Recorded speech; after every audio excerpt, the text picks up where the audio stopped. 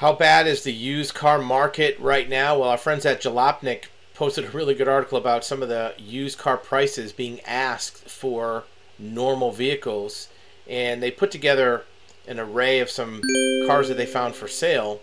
And here's an example of a almost 10-year-old Chevy Malibu asking $25,000. That car probably didn't sell that much new and now has 84,000 miles on it.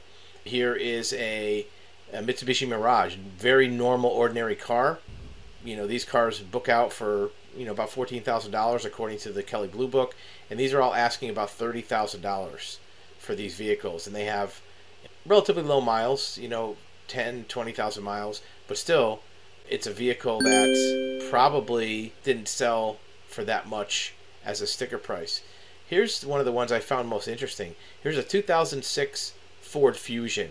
34,000 miles, has low miles, but they're asking $20,000 for basically a 16-year-old vehicle.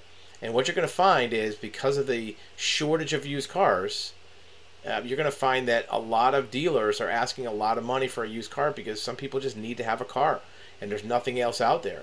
You may use this to your advantage if you have an extra vehicle to sell, but you'll find that used car values are so high right now that you can almost ask anything you want and people at least will still contact you. They may not buy it, but it's not going to be totally overlooked if you have something that is at all presentable. And if it's something desirable, like certain types of Ford trucks or Jeeps or some EVs, the demand is so high that you'll probably get the money for it. So if you have an extra vehicle and you don't need it for the next year or so, it might be a good time to sell. Just make sure you have a good title and put that car in the market and see what you can get for it. It doesn't hurt. If you decide not to sell it, you can always keep it, but you may be able to get good money for it.